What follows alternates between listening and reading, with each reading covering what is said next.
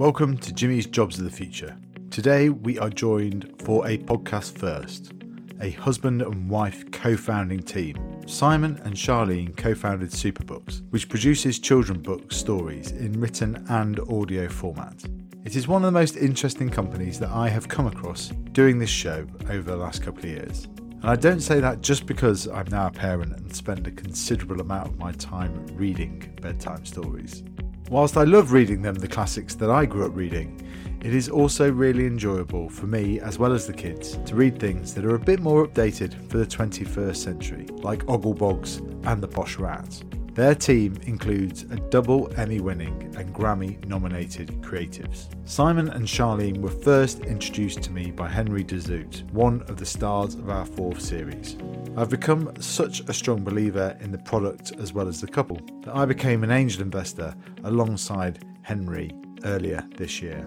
There's lots to unpack in this episode, not least how both of them left careers in the city to do something so much more creative. This show is made possible by the fantastic support of our various partners, and I wanted to thank the Octopus Group. The Octopus Group is a collection of 8 entrepreneurially minded businesses across financial services and energy, all founded on the one simple belief that people and the planet deserve better. They are intent on building a better tomorrow for future generations and are a certified B Corp, demonstrating they care as much about the impact of their investments as the returns they generate. I am proud that Octopus have backed this show since the second series, and they are the reason why we are now able to put such a professional show together. To hear more about what they do, it is worth checking out previous episodes with the founders Chris Hewlett and Simon Rogerson, or the CEO of their investments arm, Ruth Hancock. If you want to see how you could partner with us, go to our website at www.jobsofthefuture.co. And now, on to today's episode.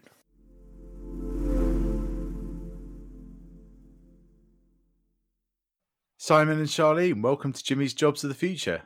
Thanks, Jimmy. Hi. Hi, Jimmy. So, one of the questions that we always ask people is, how did you come up with the name of your brand? And because this is always a really kind of creative moment for entrepreneurs, and you two are probably the most creative entrepreneurs that we've had on. So how did you come up with the name Sooper? Well, do you know what, Jimmy? Actually, that's one of the things that neither of us can actually remember. We both take the credit for it because we sit there, and I think I came up with the name, but actually Si thinks he came up with the name because we thought of so many. We can't actually remember who actually. Yeah, it's a funny one. We had, what other names did we have? We had Slug Press. We had Slug Press because we love, obviously, like, just the silliness of Superbooks and stuff. So we've got the Slug as our logo. But I think for some reason, either one of us, I think it must have been one of those moments where we just kind of went Superbooks. But if you don't, if you spell it with double O, then it becomes a brand. Yeah. But it still has that kind of like, it still feels fun. I think it just rolled off the tongue. Yeah, just. And we had our notebook open for ages over it, and we just used to jot names down, and nothing really stuck. And then one of us, we don't know who, said Superbooks, and the other one just said, yeah, that's it. And we just went with it. But we can't quite remember who. We both claim it, basically. And talk to us about like that creative process more broadly. Is it simple as having a notebook with you almost everywhere you go and kind of jotting down ideas for all the different characters and so on? Because there's quite a number on the website now, right? It is for me. I've always carried a sketchbook with me.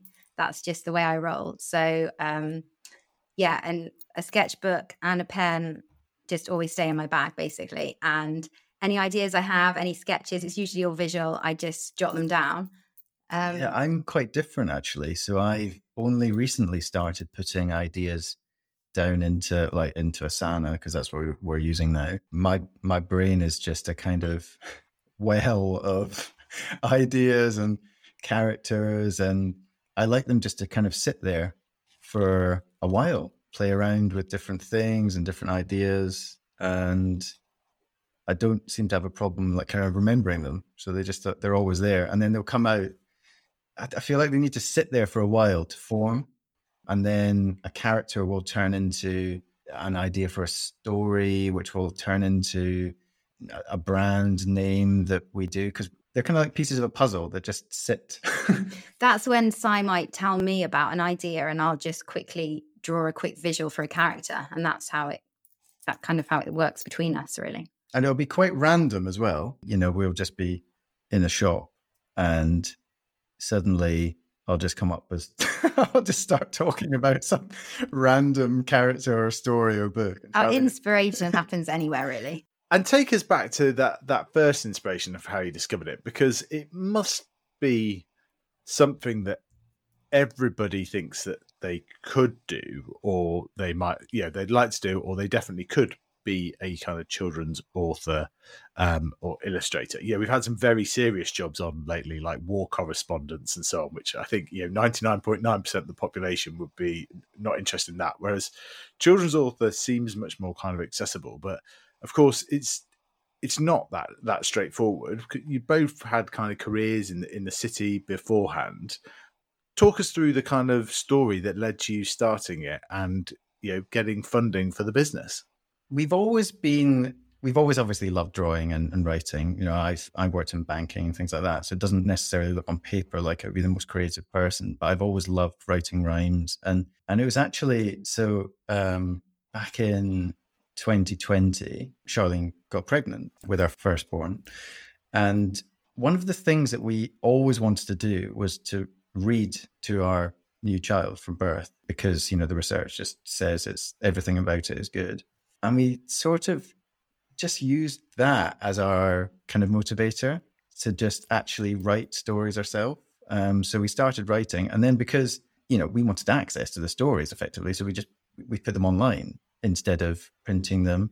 Just so happened, obviously, lockdown happened. But at the beginning, it was just writing for you and your family. Yeah, literally, we were writing stories that we loved for us, for Goldie. We might have shared them. We shared them with friends, family, things like that. Yeah. But we didn't really look any further into doing anything with them. It was just a hobby, really. It was a hobby that we fitted in and we enjoyed doing. And obviously, being pregnant, we were like, hang on a minute, we kind of looked at it in a different way, I guess. And we thought, how could we use it to our advantage, to Goldie, who's our daughter now? How could it help her and potentially help others? And it was when we went into lockdown, my sister, who's amazingly got 5 children, she actually said during homeschooling, she said, share some of those stories with me, let me have access to them. So that's when we thought, well, hang on, maybe we can help others doing this. And we shared it with a few friends and family. People kept asking us, friends kept asking us during this homeschooling period. And that's when we thought, well, hang on a minute, what about helping all the hundreds and thousands of schools out there at this time as well? And that's when we contacted them and said, we've got some resources for you. We didn't think about making money at this point. We just thought, let's put it out there and see what happens. And we contacted so many schools and the response was amazing. Yeah. It just kind of hit the roof and everybody said, yeah, we want it. We want to help our parents as well. Because obviously the schools were trying to... You're being quite modest there, Charlene, but like the story on your website is it goes from 0 to 1 million views within the space of 6 weeks. I mean, talk about hitting the right algorithms and the moment in time, right? It must have been pretty extraordinary. I mean, what were your first kind of, everyone remembers their March 2020, right? But for you guys, it must have been quite extraordinary on a number of levels. Yeah, it really was. And yeah. So you should looking at the stats, in the kind of like Google Analytics. Literally the chart is flat line along the bottom. We didn't have any traffic at all prior to March or April 2020. We sent these emails to schools, and within 3 to 4 weeks of that, we had gone to the #1 bedtime stories website in the world. And that was us ranking on Google #1 for bedtime stories, which is a huge traffic keyword in 50 countries or more. From that point, it was only another month or so after that we were hitting something like up near 1 million hits a month on the site. It was just absolutely beyond anything. Because I've worked with startups and I've worked And I've seen campaigns and SEO campaigns and that. It's not something that I've ever seen before. Even the experts can't quite understand how it's happened. Exactly, because then you've gone on, right? And fast forward a year later or 18 months, we kind of first met when you were like, we're going to take this seriously in the sense of quit our full-time jobs. We're going to go on this full-time and we're going to kind of raise venture capital money as well, which is a big kind of statement. And also it's not the traditional way authors kind of launch themselves particularly. So just like talk us through the kind of thought process of how you went about that. Obviously you've got backgrounds in the city, so a bit more understanding of that, but there are so many aspiring authors out there. Share your story of that kind of period. There's a couple of different parts. First is, as you mentioned, our background is in the city. I mean, so Charlene has obviously worked with publishing houses with illustration, but mine is very much in finance and banking. And, so I know that kind of, I mean, I've never been on it before, but I know of that kind of funding route and startup route. I love writing stories, but I'm not an author. So going down the route of trying to get a publishing deal didn't really come into our head that much. It was more kind of, oh, wow, this is taking off online. How can we turn that traffic into subscriptions? And how can we use this to help people to effectively do what we want to do, which was like help parents read every single day with their children. And like, if you look at the stats, like parents just aren't doing that anymore. The research is pretty clear on it, and it depends which resources you look at, but anywhere up to like 9 out of 10 parents aren't reading to their children every night. Wow, really? And it's critical for development of your child in terms of like the parent-child bond, the cognitive development, mental health. It's so important, and it's something that as a nation we're just not really doing anymore. So we wanted to use technology to say, well, the book industry hasn't moved. It hasn't done anything really for like 20, 30 years. You've got the social media platforms, you've got, all these other distractions, and you've got parents working longer hours. You've probably got both parents working. So there's no time anymore. And the children's publishing industry has just kind of sat still. So we felt like there was a moment in time where, we can help parents actually do that. And we're not saying, only read digital stories, because we love physical books stories, but we're just trying to be more accessible to everyone and hopefully help people in cutting down this 9 out of 10 parents don't do this. And how can we help in that area? You're starting as digital, right? But you've got big plans. That's one of the exciting things. And I mean, it is interesting that way you talk about it. It's like, well, I knew finance, so that's kind of the route I went down rather than the sort of getting a book deal. It's kind of like I hadn't thought of it like that before. You've got big plans, you've got ambitious plans for it, but you're able to kind of like, part of the beauty of it to kind of move away from the children's book aspect of it is the ability to be able to beta test and A and B test what characters are working, what stories are working, and that's pretty incredible, right? Because you're right, like publishing is one of those industries that hasn't really been disrupted, for want of a better phrase, because it gets banded around so much, but it has been the same names that have been in it for a long time, following the same models. I think the thing in children's publishing is effectively it's a retail distribution network run by a couple of big players. The stories get written, the big authors get the big deals, the books get distributed out into retail. And then at the point of sale, there's no relationship, there's no data to actually tell how engaged is that family, parent, child with that book. They bought the book, but that doesn't necessarily tell you that much about how much they enjoyed it or how much they've actually read it. Whereas, I mean, the data on a digital platform like Superbooks is unbelievably rich. I mean, we can tell you where they've come from, how long they've been on a page, how much engagement, how far they've scrolled down a page, if they've stopped at a certain picture because they like it more, if they've played the audio, or whether they're just reading it. The data is incredibly rich. and way, way more so than anything that's existed before in this space. And what characters have done well that you might not have been anticipating? I mean, obviously they must all feel like, sort of almost children to you in a way of kind of, you come up with these ideas, talk about them, you then create them, and then you kind of publish them. Have there been some that you thought would do better than others and vice versa? At this point, I mean, we're still pretty early in the data collection, to be fair. So at the moment, yes, there are a few outliers, so our airmail story has risen as one. So this is a series of, for those of you who haven't read it yet, is a little pig called Solomon Hogg. And he is a pig who works for a bird delivery company. And he has always wanted to be able to fly, but he can't fly because he's a pig, obviously. So he invents his flappy cycle, which kind of nearly gets him to fly. And he goes on these adventures, kind of delivering parcels, and, the things happen, and it's all quite comical. But it's, so he's popular, but why? I mean, who knows? I think this is the whole point about Superbooks. Like, you don't necessarily need to know why. The data will just tell you which ones are working. And I think, Jimmy, the way we work as well, it's with speed as well. We like to, for those people using our platform, they have their favorites, but they want a new story every night. Their children want that. And we're, with our team that we've got behind us, an amazing team, we can do that now. We put out stories every week, new stories.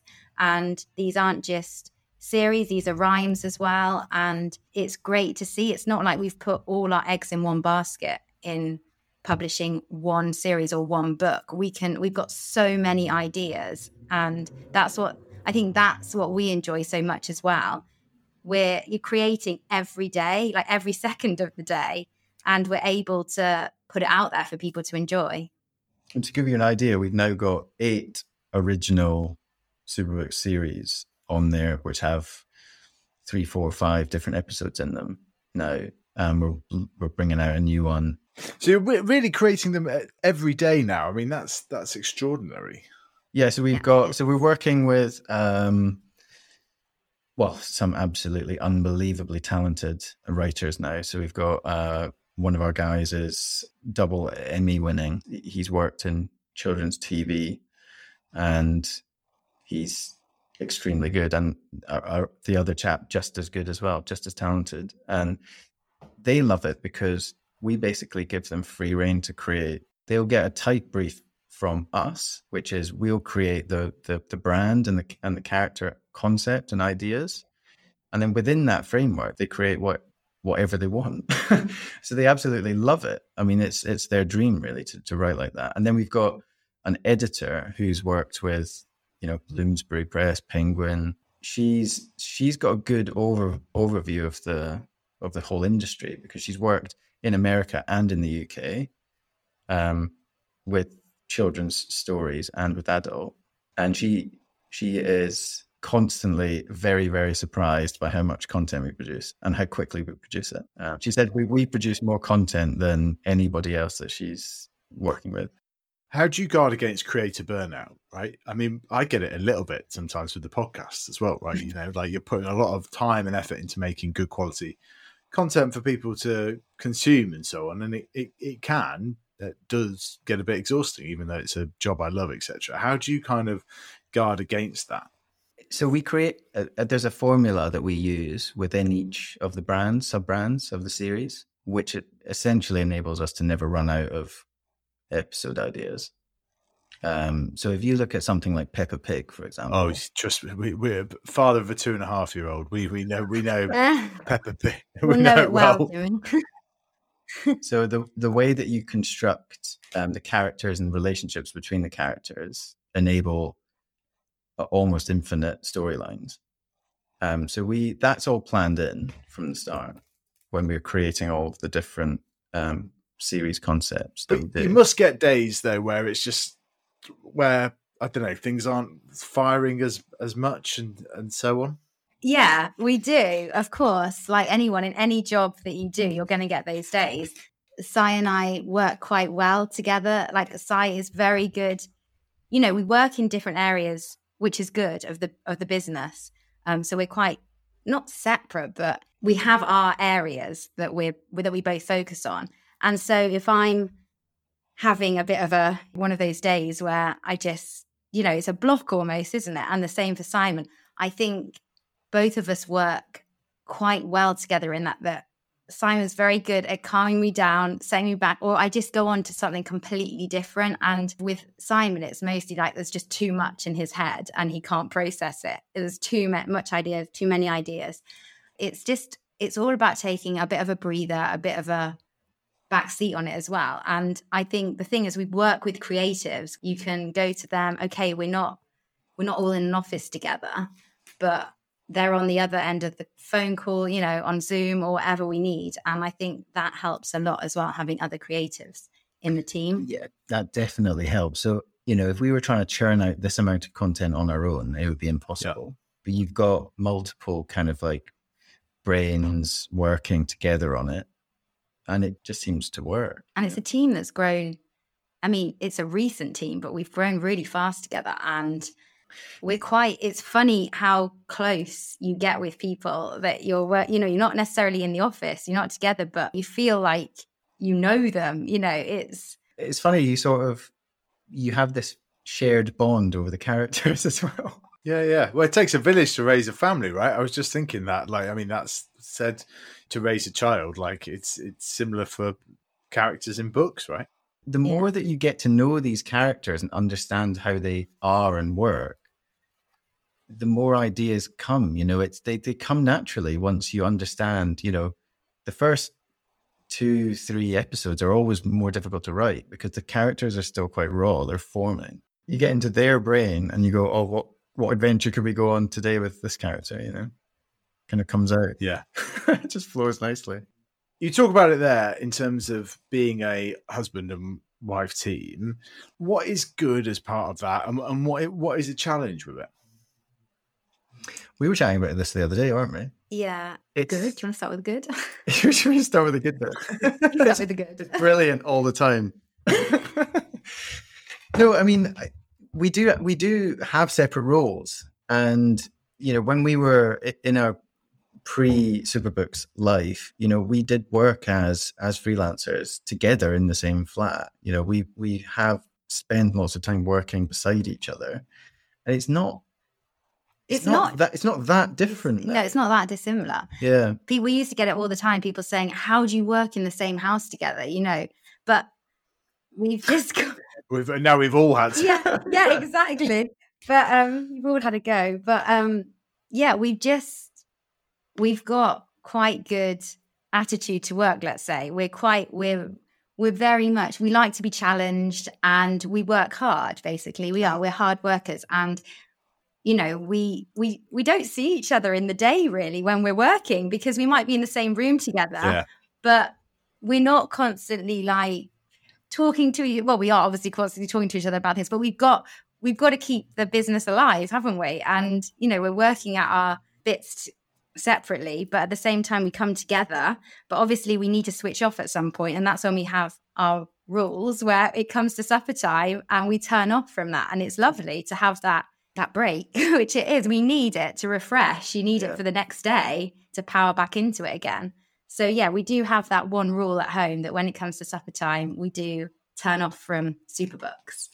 It does creep up every now and then in the meal times, and the other one will say, it's back. Stop. But it's a balance at the end of the day. And we said that from the start. If this is going to work, we need that balance. And we've got a daughter now, so Goldie, and she draws us away at the same time. She needs our attention as much as we need to give it to Superbooks, and we're really good at that work-life balance. Yes, in some ways I can imagine it's easier when you're working on a product that your daughter uses, but I can also imagine it's just the all-consuming nature, which is what all kind of entrepreneurs go through.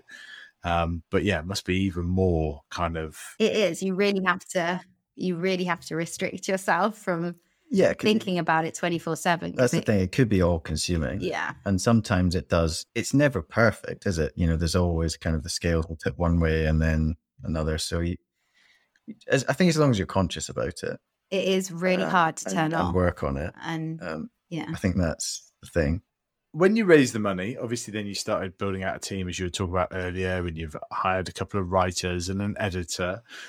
Where do you think, the jobs of the future in kind of publishing and children's book publishing particularly, right? Because it's one of the things that we talk about is with automation, more of the kind of boring jobs and repetitive jobs are going to go out of existence. And one of the things that at least is going to take AI a little bit longer is the sort of creative aspect, which is obviously what you guys do. So what were those hires that you first brought in? The first person we hired was another writer and one more illustrator.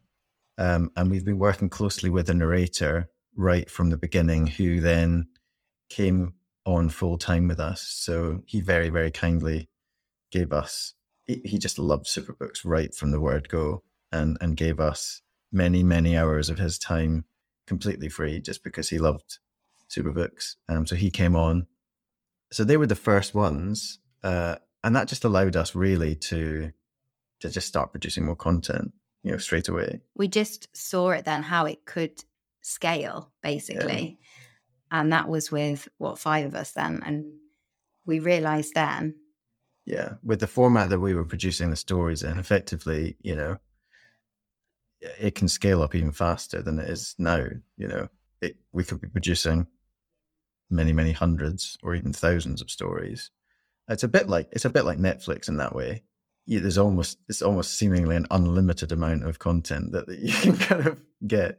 Obviously, we're very, very early in that journey, but the team structure is very simple. Talk to me about that. So it was that Netflix for children's books that it was Henry Dezoe that first kind of introduced us and sort of said, you got to check these guys out, they're brilliant. And like you say, I loved it so much that I angel invested in you guys. What is the sort of the plan? I can kind of remember the sort of the big ambitions that you mentioned to me, Simon, which was quite awe-inspiring when we were having those first conversations.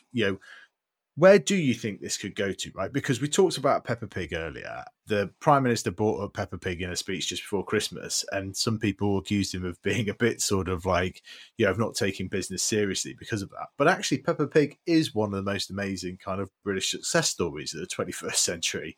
Like, in terms of it being kind of modern day creation, has now become an export. It's the reason why American children have English accents.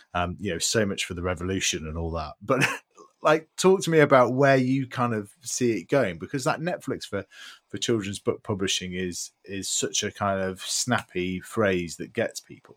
Imagine multiple Peppa Pigs wrapped into a single company.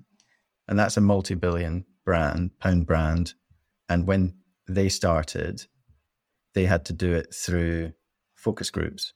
We don't have to do that. We've got the power of the data that's telling us which ones are going to be successful. So essentially what can happen over time is that as you produce more and more of the content, the data defines which content, which stories and which series are going to be most popular or are the most popular. That's supported with a subscription model. But then you've got this other piece where, because you know which ones are popular, you can then license that content out to partner with animation companies and merchandise. Again, it's the power of the data. So if you know that these particular subscribers are avid fans of Airmail, then when you produce all of the Airmail merchandise, they'll only be sold the Airmail merchandise, essentially. And you don't have to bother them with any of the other stuff they're not going to want. So you can be very, very granular with how it can expand. I mean, I think from my perspective, in terms of the business model, at full scale, you are talking about a business which is as big as Disney. That's the reality of the way that the business model can work. And I'm not sure exactly where the valuation is at the moment, but before the dip, it was up in the 600 billion category. That's how big the business could be if it's executed properly. We're all on that journey with you, very much so, as you know. How has raising an angel round helps, right? Like, I think it's always one of my kind of favorite emails to receive is your investor update and so on. And I think it works really well, kind of the way that you approach it. But what have angels brought to the table with you? And you've got some like your Ada Ventures as well as like, you know, a big and well-known venture capital firm helping you as well. I think a lot of it is down to support as well. It's having that support network. I think you need that when you're so all consumed in like it comes back to the challenge you mentioned earlier, Jimmy, about this is probably one of the things. If we didn't have that network of people and it was just Si and I'm not sure, you know, it's that motivation behind us. Basically, we're not just doing it for us, we're doing it for the people who believe in us as well. And I think that is massive for us. That's really helped. Again, back to the question, do you ever have a bad day? We can pick up the phone and speak to people like yourself or people that have invested in us to give us advice and help us out. You know, a lot of these investors have been on the same journey that we're in at the moment, currently on. And that's a really lovely feeling to know that those people are behind us and in it with us. Going through that investor process is a very rigorous process. And we do have very high profile angel investors behind us. And I think with those types of names behind us, it gives you even more confidence, really.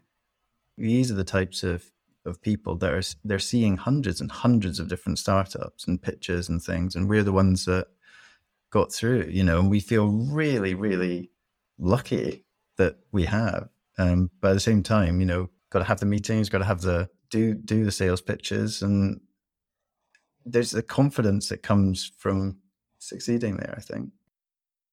Simon, Charlene, tell us about this Read Every Day campaign that you've got, because I know how passionate you are about it. I mean, it really all comes back to our first kind of little pact that we had together, which is, you know, we strive to read every day, and we do. We have managed to read every day to Goldie since birth, and that's where the passion lies, really. And that's what we want to give back to other parents. So what we've done is we've gone to the schools that originally took the resources, and we've effectively offered them a free story every day. That's what they get as part of this campaign. They get a different free Superbook story to read every night, and it changes every day, because we want to encourage we just want to encourage more people to read every day. Essentially, that's the thing. And the thing is, you know, with children as well, one of the biggest pieces of feedback we've had so far is kids want variety. You know, they want to be doing something different. I mean, occasionally, obviously, they'll find one that they get stuck on and want to read more of. But it seemed like the best thing to do is essentially just if you want to read every day, you can do it free with Superbooks. So that is the offer that we feel passionately is the best way that we can provide value to families across the world, really. So that's it. Just talk us through that. Just that, if people want to check out the books and so on, you know, people might not even be parents and just want to see what you guys are up to. How do they do that? Log on to superbooks.com. You know, so Super SOOPER OO. I'm sure there'll be a link around wherever you listen to. Oh yeah, definitely. We'll put a link in the podcast notes as well. And so, just a couple of kind of the more thought-provoking questions. One is, I want to know what your favourite books are and what inspired you when you were youngsters into reading, and if there's been a business book that's been particularly useful on your journey as well. Well, it's got to be, it's the classic. It's got to be Roald Dahl, The Twits. Yeah. I loved The Twits.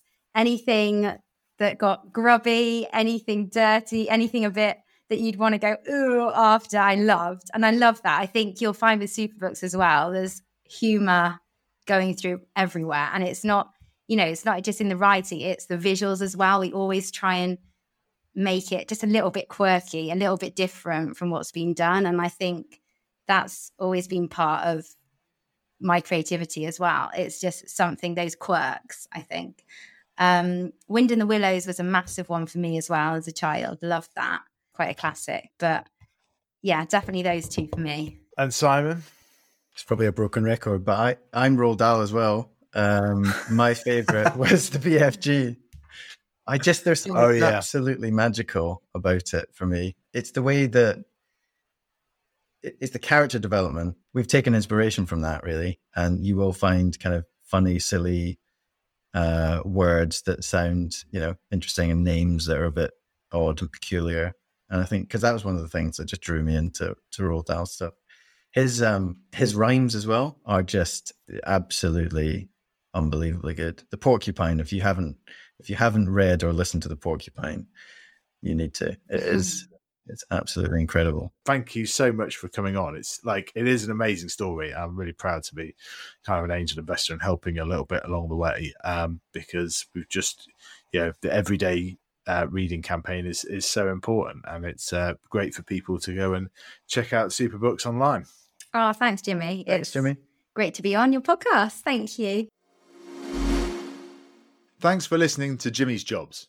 One of the ways we make this show possible is through our various partnerships. If you'd like to partner with us, you'd be joining one of the UK's fastest growing business podcasts, reaching over 40,000 listeners every month. I know many podcasts brag about the size of their audience, but few can say they are listened to by the biggest name in the country. I wanted to ask you what your favourite podcast was, aside from Jimmy's Jobs, of course. Jimmy's Jobs is obviously my favourite podcast. We've helped a wide variety of groups tell their story, from the National Farmers Union right through to the FinTech Alliance. So if you'd like to work with us, just go to www.jobsofthefuture.co. To keep up to date with all Jobs of the Future news, you can follow us across all social media, including our brand new TikTok and YouTube channels.